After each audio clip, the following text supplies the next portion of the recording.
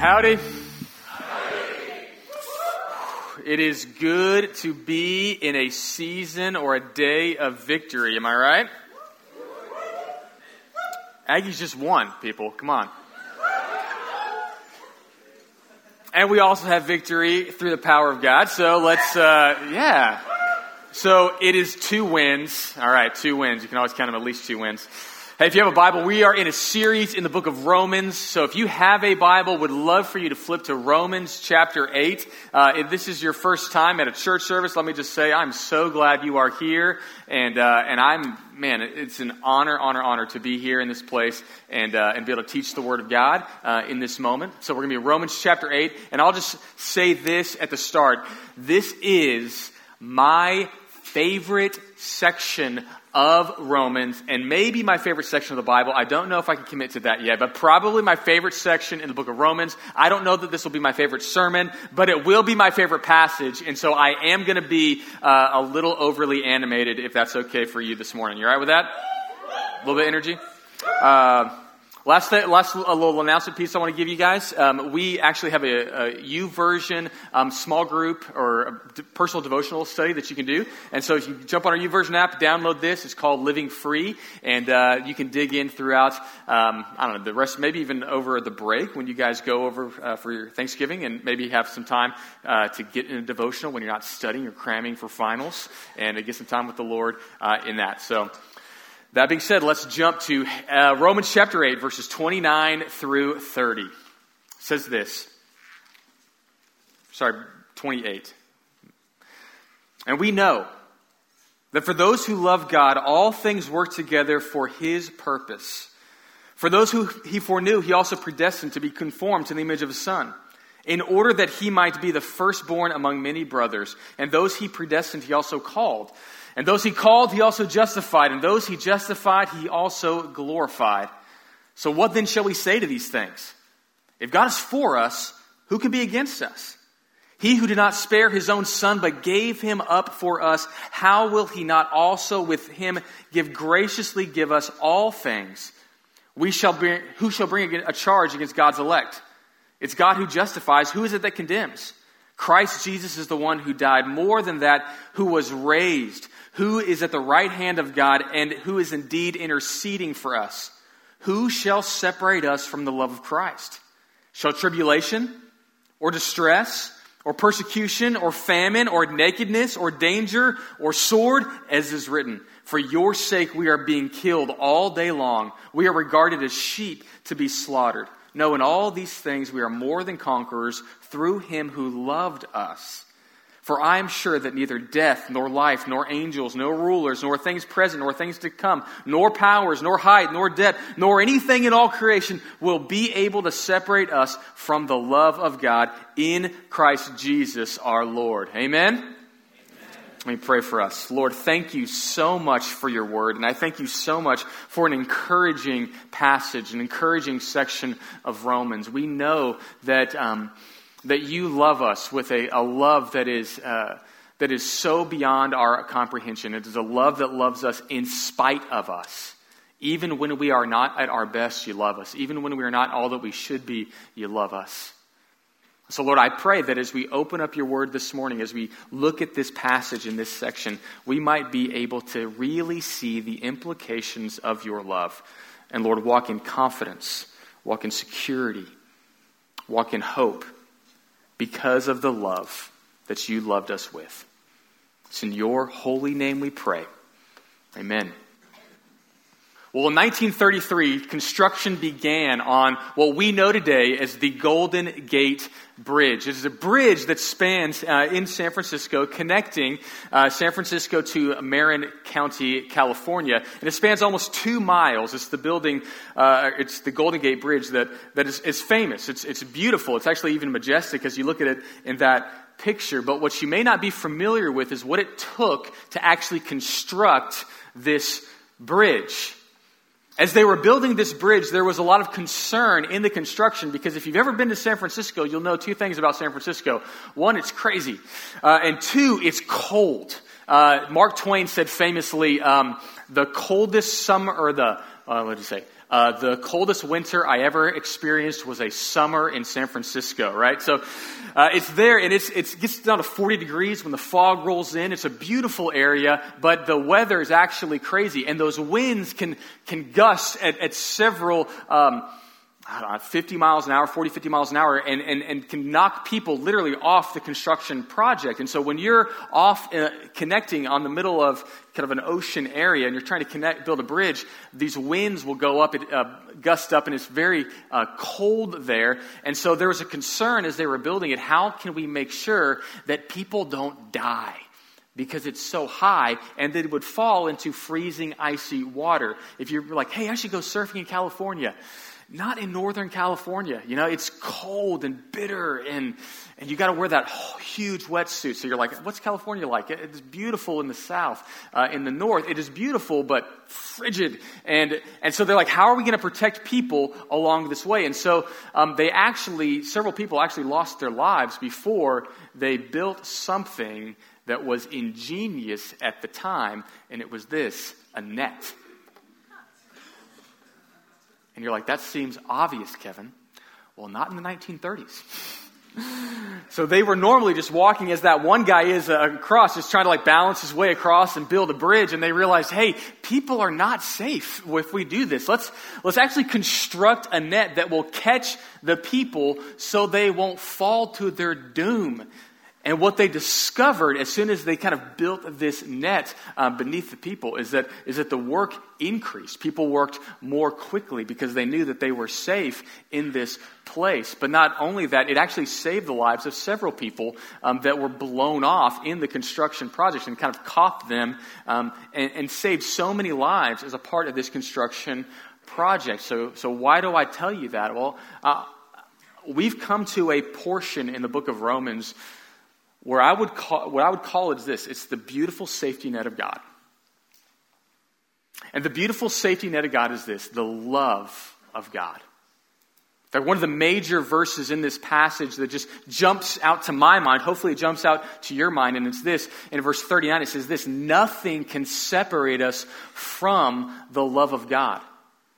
I've heard it said like this, that the love of God is like a rope that we can cling to as we walk across the precipices of life.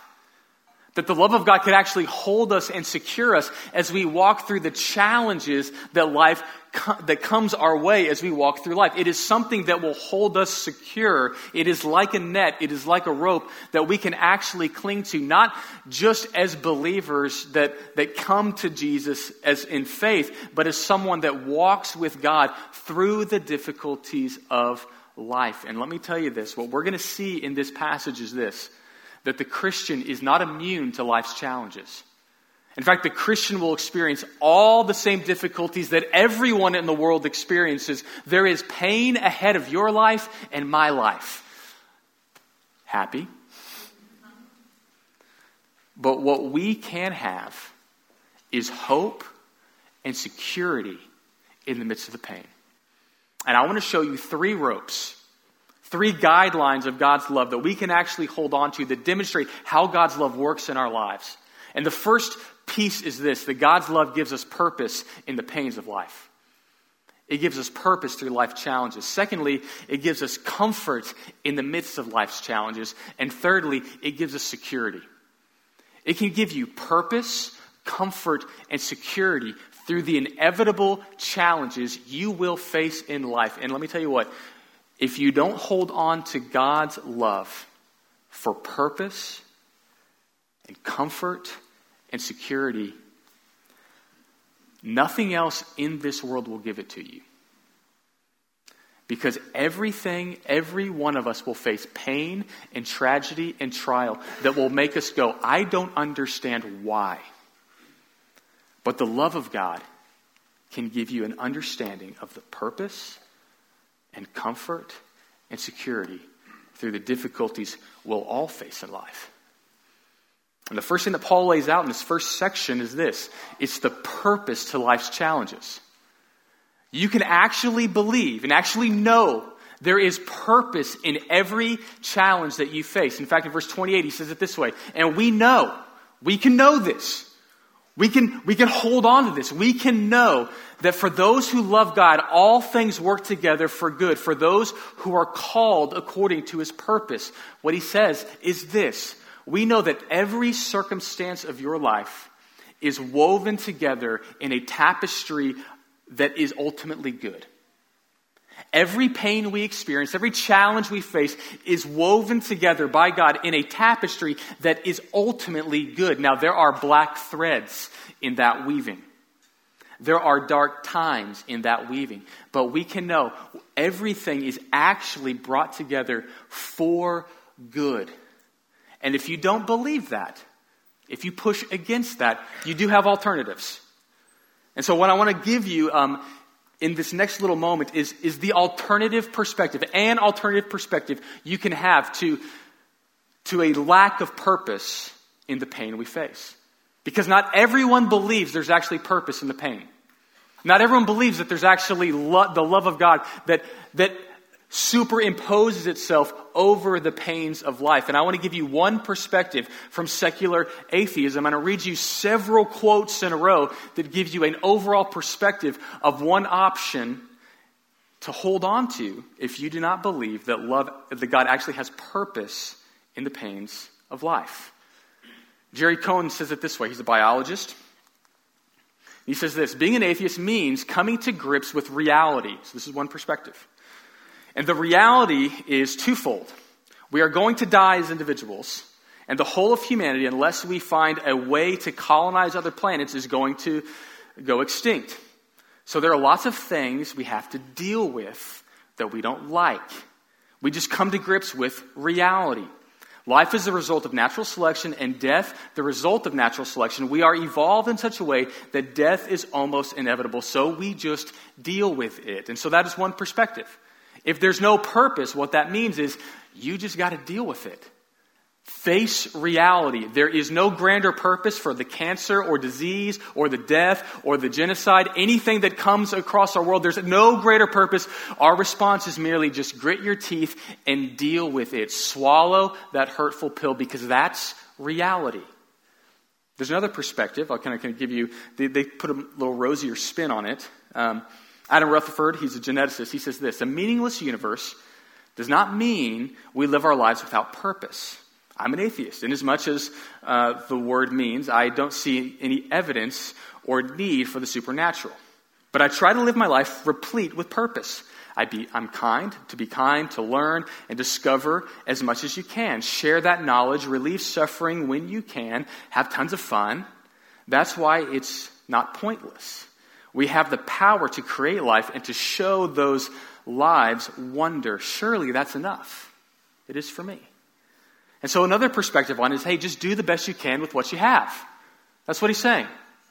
There's no meaning out there. There's no grander meaning for the pain, but what we can do is just do the best we can with what we have. So that means we can encourage and relieve suffering where we can. And so that's another kind of piece of this atheistic picture. Like, hey, I can just do the best with what I'm given. There's no grander design, but I can do the best with what I've got. But it goes on. There's other perspectives on this. And so I read an article by a person named Marcelo Glazier. I believe it's a man, but I'm not positive. And it's asking the question, does life have a purpose?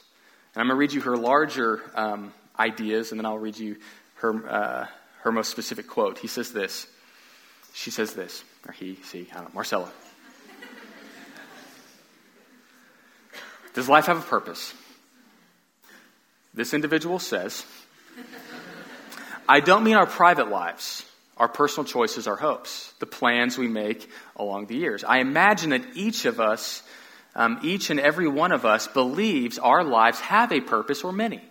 What I mean is life as a natural phenomenon, the strange assembly of matter endowed with autonomy, capable of absorbing energy from environments and preserving itself. All life forms have one essential purpose: survival. If the environment changes drastically, life will respond, either by dying or, for those species that survive, through mutations that will drive radical changes in short periods of time. Then they says this. The lesson... Oops. I lost things. I'll read you the quote. The lesson from life is simple. In nature, creation and destruction dance together. But in this choreography, there's no choreographer.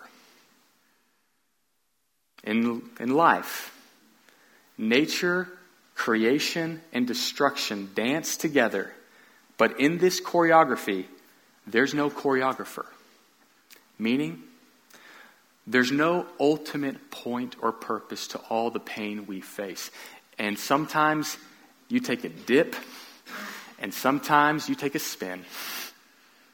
But there's no grander purpose, and inevitably, you just deal with it.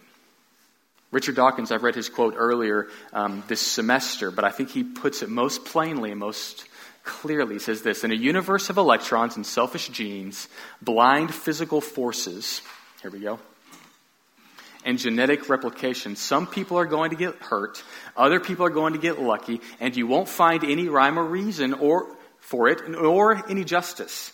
The universe that we observe has precisely the properties we should expect if there is at bottom no design, no purpose, no evil, no good, nothing but pitiless indifference.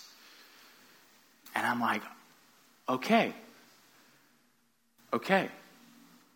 If I don't believe that there's a grand designer weaving all the purposes of life together for some grander purpose, what it means is I'm left to swallow the pill that there's no purpose, no evil, no good, nothing but blind, pitiless indifference. And I love the honesty of Richard Dawkins. Because if there is no purpose, there is an alternative to believe in. I can hold on to the fact that there is no purpose. But I want to give you another framework. That God actually has purpose in our present. That God actually is weaving all things together for good for those he loves that are called according to his purpose. That God actually, according to verse 28, does have purpose in the pain. And we're going to see lots of pains through the rest of this passage, but God actually does have purpose. And I'm going to give you three reasons, three alternative viewpoints for why God allows evil and corruption, pain in the world. I think this is going to be really helpful. The first reason is this: that evil is a corruption of good. Meaning, all disease, all evil, all death, etc. scream out that life shouldn't be this way. There's a quote from Professor Douglas Javette. He's from the Talbot School of Theology, and he says this: evil is a deviation from the way things ought to be. But there can't be a deviation from the way things ought to be unless there is also a way things ought to be. There can't be a way things ought to be unless there is a design, a plan that says how things ought to be. And there can't be a design plan that says how did things ought to be unless there's a designer who put forth that design plan. He says evil is a corruption of what's good. So a hand is a good thing.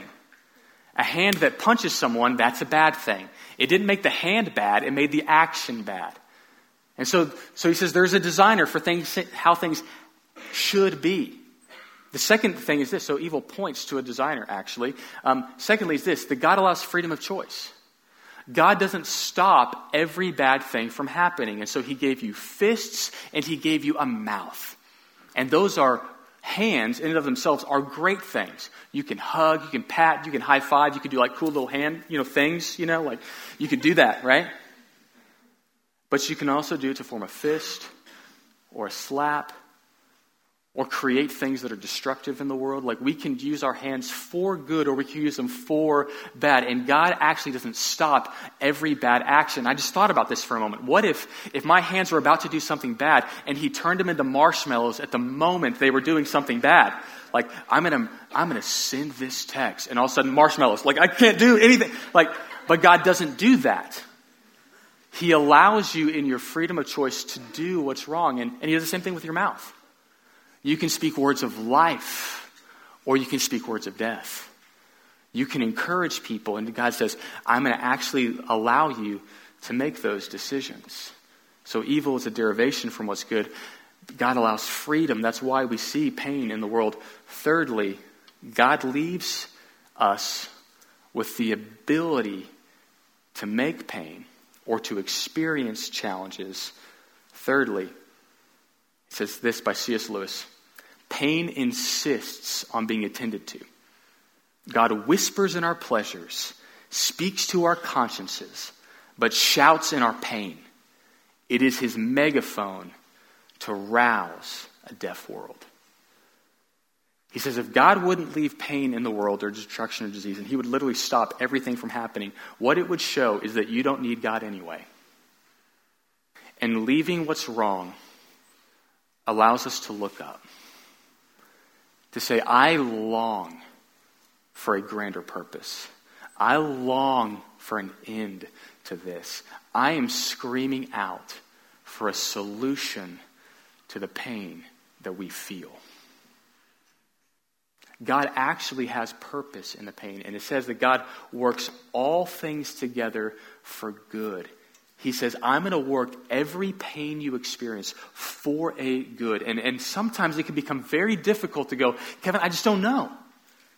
Because this person got cancer, or I see this disease, or this natural disaster. Like, I just don't know. And I said, I completely understand where you're coming from. But I'm going to give you one biblical character that demonstrates the thread of this very, very well. And he's the biblical character of Joseph. So Joseph in the Old Testament, in Genesis, he had several older brothers, and he was the younger brother, and he went to check on his older brothers who were watching the flocks of sheep. And he goes out to check on them like a little reporter to report back to daddy back home. And he goes there, and his brothers go, oh, there's the dreamer. He has these dreams from God, and he's got daddy's like nice coat on, so daddy loves him more than us. And so they said, here's what we're going to do to this chump. We're going to take him, and we're going to kill him. And so they capture him, and they throw him into the pit, and then the brothers kind of debate, what are we going to do with this dude? And so they're arguing, and so one brother says, hey, let's not kill him. Let's just sell him into slavery. That's better, right? And so they sell him as a slave to Potiphar. And then they take his coat, they rip it in two, they dip it in blood, and they take it back to the dad, and they're like, hey, he's gone, I'm so sorry, here's his coat, and we can move on. And if he's out of the way, our daddy will love us. It's pretty dark and twisted. Welcome to the Bible. And he gets into Potiphar's house, and he does well there, and he kind of raises in prominence and popularity, and things are going better in his life. And then suddenly he's falsely accused of rape by Potiphar's wife, who keeps on throwing herself at him. And immediately Potiphar takes him, and he sticks him into prison. It's the lowest point of his life as he's sitting there in prison, forgotten. He kind of works his way up in that organization. He hopes he can get out, and then he's kind of thrown back down. He's kind of forgotten. He's left there for years. And so finally he's out. He interprets this dream, and he gets out, and he goes into the court of Potiphar's house, and he's brought into that moment, and he's literally leading all of Egypt because he came up with this amazing plan. And so he's literally leading all of Egypt in the midst of this famine. His brothers experience the famine, and they come to Egypt because they hear Egypt has food they can sell. And suddenly he sees his brothers come in while he's sitting there in the court of the king. And what do you think Joseph can do in that moment? This is revenge, baby, right? Like, it's too late to apologize, right? Old school reference. You can't. He had the opportunity to move in retribution. But later on in his interaction with his brothers, he says this in Genesis 50, verse 20. As for you, you meant evil against me. You wanted evil. I'm not going to call it anything else. But God meant it for good, to bring it about that many people should be kept alive, and they are today. So why did Joseph go through all of this turmoil of rejection, of slavery, of all of these issues? He says, I don't know why God did it this way, but I know this, that their evil was not the end of my story. What they intended for evil, God allowed their sin to be brought for his greater purposes. It enabled me to save all of Israel from starvation and famine. He used what was intended for wrong for his own good. So God, in his grand tapestry, the dark strands are woven to something better. And the greatest example is this, is the cross of Jesus Christ. He lived a perfect life. He was innocent and he was brought to the point of death, even death on a cross. He was brought there beaten and whipped and nailed to the cross. And what's crazy in that moment is that as he is being nailed to the cross, he looks at the people and he says, Father, forgive them. They don't know what they're doing. And Peter in Acts will talk about this moment. He says, look, according to the foreknowledge and predetermined plan of God, you nailed him to the cross. So which is it? God's plan or their responsibility? And beautifully, Peter says both. What you intended for evil, God brought about for good for his greater purposes, to save the world. And here's the truth. I don't know why all the strands are weaving together like they are, but I do know this. That God works all things together for good for those he loves that are called according to his purpose. Okay, so there's a bit of a caveat there. Who's called according to his purpose? How do we know? Well, for God's kids, I'll say this. He's committed to your future. He is purposeful in your present struggles. And he is committed to the future he's bringing you to. He says in this chapter. In verse 29 and 30, he says this, those he foreknew, he predestined. And those he called, he also justified. Those he justified, he glorified. And he literally lays out a progression of how he works in the life of his kids. He says, I foreknew, meaning I knew you before you were even born. Jeremiah says this, that he knit me to, that before I was born, he knew where I was. And for David, he says, he knit me together in my mother's womb. I knew who I was forming before they were even formed. I foreknew them. And it's this intimate knowledge of you and who you are. He says, I knew what you would be like even before you were born. I foreknew. I knew what you were going to be like. And I predestined you, meaning I carved out a path for your life. I knew what was coming. And I carved out this path specifically, and then I called you. I called you to myself. Well, how do you know if you're called? You're in the room. How do you know if God loves you? He brought you here. He introduced you to that friend. Maybe he put you to those parents. Maybe he did these different things. God does all sorts of different things, and that he gives you an opportunity to hear about his love for you. And he calls you. He woos you to himself. And when you put your faith in Jesus Christ for the forgiveness of your sins, for everything that we willingly do wrong, he says, now I justify you. It means he forgives everything that you've ever done or will do. Everything is wiped clean. And he says, I'm going to glorify you. What does that mean? It's the culmination of sanctification. Sanctification is the process of making us more like Jesus Christ. It's not only just less sin, but it's doing more of what's right in the world. Making us more and more like Jesus Christ. And the culmination of that will happen in glorification. And so, how do I know if I'm called? Like, how do I know if I'm in the in group? I'll tell you this. God has woven the circumstances of your life purposefully.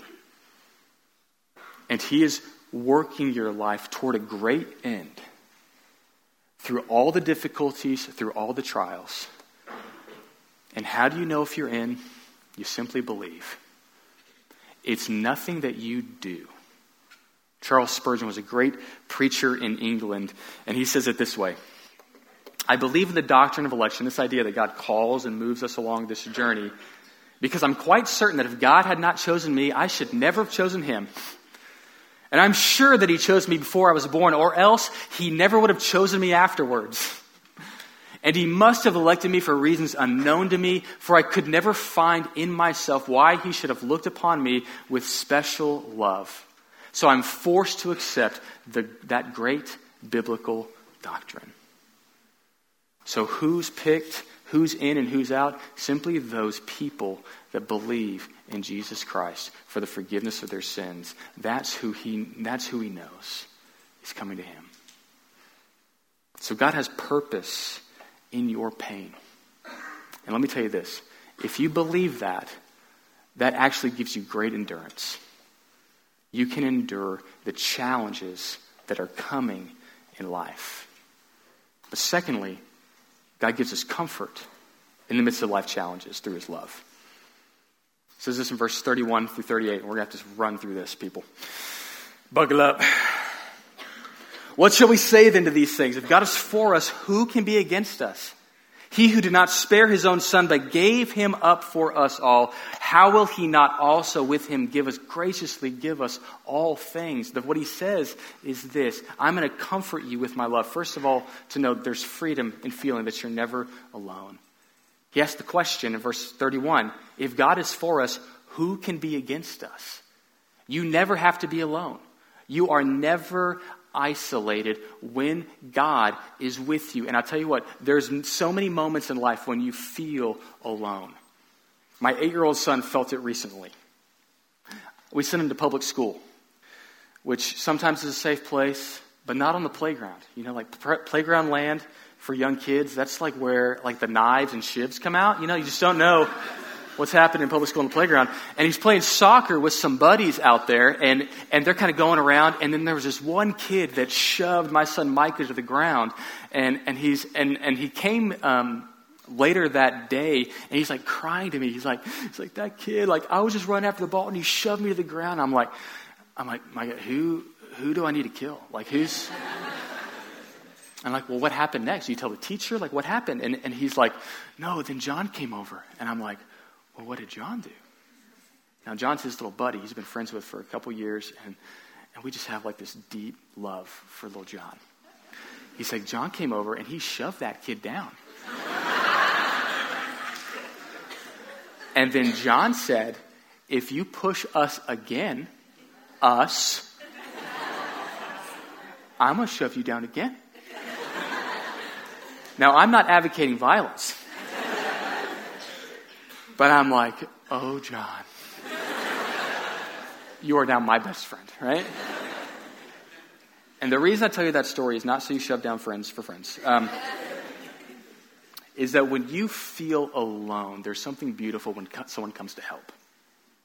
There's something beautiful when someone stands alongside you and says, hey, that was rough. I'm here with you. And when the world feels like it's against you, to have someone beside you saying, I am with you through the storms of life. And God says, I am that. I am that rope. I can comfort you in the midst of life's challenges so that you never feel alone. I can give you confidence to trust me in the midst of life's challenges. So how do I know? Well, you've got freedom from every accusation. You're not alone. There's nothing going to separate us. And no one's going to accuse you of anything wrong. He says, who will bring a charge against God's elect? Meaning, who's going to take me to court and show me the wrong that I've done? It's God who justifies, meaning God actually declared me righteous. Who's going to condemn? Christ Jesus is the one who died. He died in your place for your sins to completely forgive you this moment. There's no one that can accuse you of what's wrong and in a way that will condemn you. It can't happen if we believe in Christ. He's forgiven us. More than that, he was raised from the dead and is at the right hand of God interceding for us. See what he's saying? He's like, the King of the universe is the one who judges everyone. And he's already declared you innocent in Christ. And if ever an accusation comes, Jesus is sitting there with God going, and someone says, hey, you know what? Kevin was a total jerk yesterday, and I think we should kill him. And Jesus is sitting there going like, yeah, that's totally right. And I died for that. So it's covered. Like someone should be punished for Kevin's sins. Like that, someone should be punished. And I was. So that's good. Well, Kevin said that bad thing and just that person was really hurt. Yeah. And they come like, Kevin is just a mean person. And Jesus is sitting there going, yeah, dude, like we need to speed up his sanctification. But I paid for that one too. Like in 10 years, Kevin's going to do something else that's not nice to people. And Jesus is going to go, yeah, and I covered that too. No one has an accusation against you. You're never alone. And no accusation, no lie you believe is actually real. It will not condemn you. Because God is the God who judges the universe, and he says, I declared them innocent through my Son. The love of God gives us the third piece. Security in life's challenges. circumstances, no circumstance we face will ever separate us from the love of God. And so Paul says in this last section, who shall separate us from the love of Christ? Like, what if I have a bad day? What if I say the wrong thing? What if I'm a jerk? What if there's all this trial that comes against my life? What if I have all sorts of issues that I face? What about any of those? Well, Paul says, look, I've been through all of those and more. And so he asks the question, shall tribulation? What's the answer? I don't know. Can anything separate us from the love of Christ? The answer is no. So you're going to respond that way. Shall tribulation? No. Or distress? You got all these exams coming up, like all of these like distressing realities. Shall that separate you from the love of Christ? No. Or persecution? What if like people hate me because I'm a Christian and they're not nice to me? Shall that separate you from the love of Christ? No. Or famine? What if you can't eat for forever, ever again? And you're like, I can't imagine that. My life is full. But what if it happened? Can that separate you from the love of Christ? I don't know about this next one. I love that he just throws it in there, like, or nakedness. And you're like, what's happening in this culture? Like, these naked people no, God loves them too. You're like, I don't know what's happening, but I think he's talking about someone in complete destitution. No. Or danger, or sword. As it is written, we're being killed all day long. We're regarded as sheep to slaughter. No, in all these things, we're more than conquerors through him who loved us. Nothing can separate you from God's love.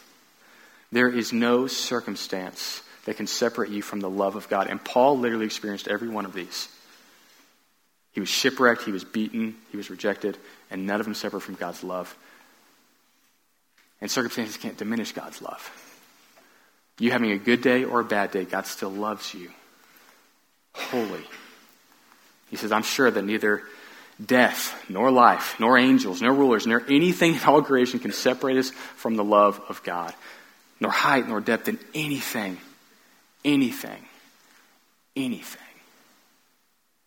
There's something that's incredibly securing when you believe that kind of love. It can make you soar. Mark Galli says this, God's love for us is uncoerced and so freely given that it doesn't demand a response. But so freely is it given that it creates freedom in the recipient so that our response is not one of obligation or duty, nor the returning of a favor, but uncoerced love.